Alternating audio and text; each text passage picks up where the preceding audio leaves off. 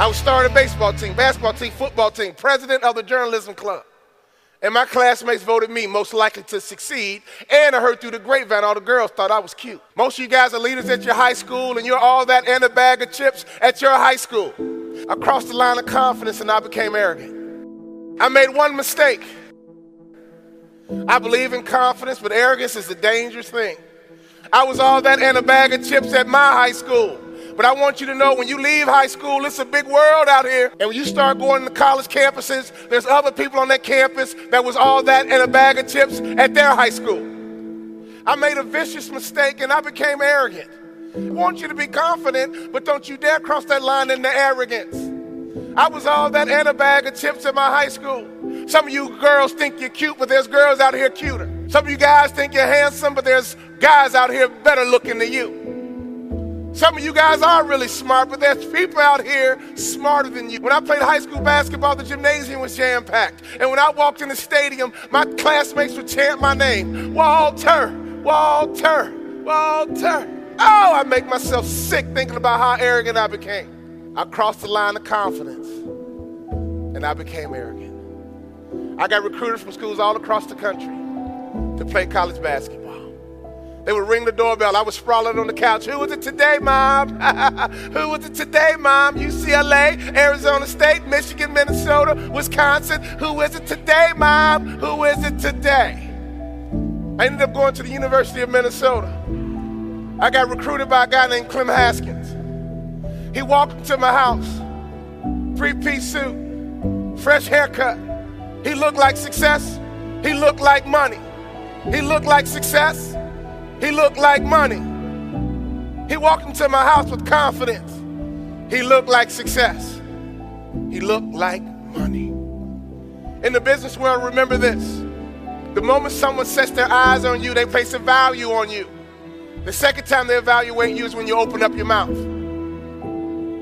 So if you want to be successful in business, always look like success, always look like money. And if you're not that smart, look good and be quiet. My coach walked into the house, 3-piece suit, fresh haircut, looked like success, looked like money. Came into my living room, started talking to my mom. He found out my mother is a native of Kentucky. Clem Haskins is a native of Kentucky. He stood in that kitchen and all he talked about was Kentucky. Not even acknowledged my presence. He talked about bluegrass and red dirt, mint juleps and the Kentucky Derby. He found out my mother's best friend in college was his wife's first cousin. Clem Haskins came in and built a relationship with my mom and connected. My daddy was a sharecropper in Tennessee, lived on a farm. He turned to my daddy. He said, Mr. Bond, I don't know about you, but I'm a country boy from down south. He knew my daddy was a country boy from down south. He said, if your son plays for me, Mr. Bond, he must earn his playing time. I don't know about you, Mr. Bond, but I'm a country boy from down south.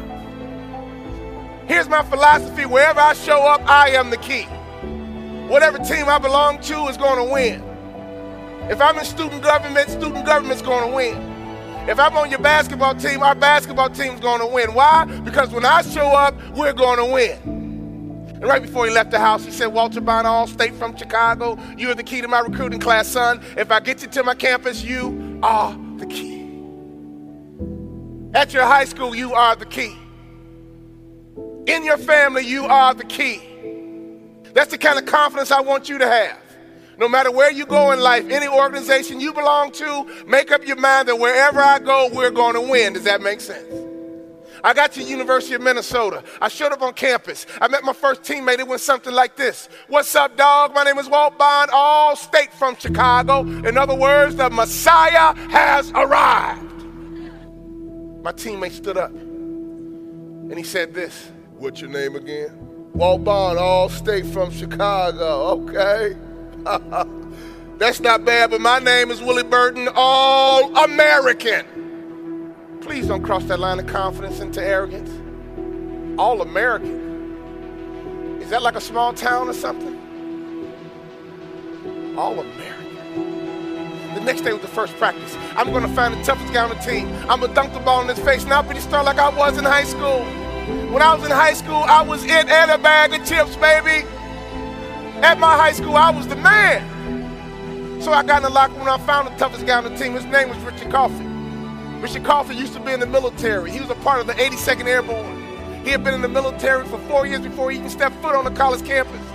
Richard Coffey was 6'6", 235 pounds, and I'll be honest with you, the first time I saw his body up close was the first time I questioned God.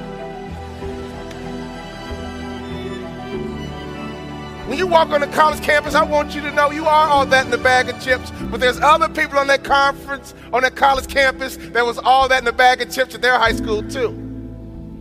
And for the first time in my life, my confidence began to wane. I got a hold of myself and I said, wait a minute. I'm Walt Bond, All-State from Chicago. My coach told me I'm the key to turn this program around. I'm going to take this ball and dunk it in Richard Coffey's face. As soon as practice started, I grabbed the loose ball, went in with everything I had. Bring it on, Richard Coffey. Woo, let's go, baby. Bring it on, Uncle Sam. Let's go.